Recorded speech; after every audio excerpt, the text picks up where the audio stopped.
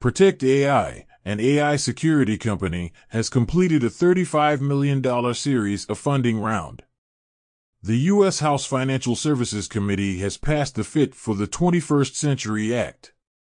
Korean banks have formulated guidelines for operating virtual asset real name accounts, requiring exchanges to reserve at least 3 billion Korean won in reserves.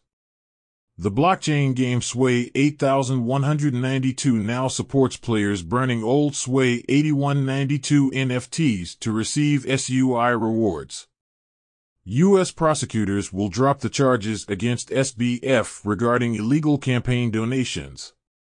L2 data storage project F-Storage has raised $7 million in seed funding at a valuation of $100 million. The U.S. may reach a comprehensive framework agreement on stablecoins.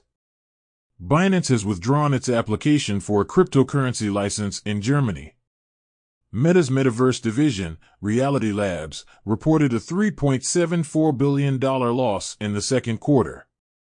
Arbitrum will claim funds from the Foundation Treasury's ownership contract for foundation allocation and other purposes.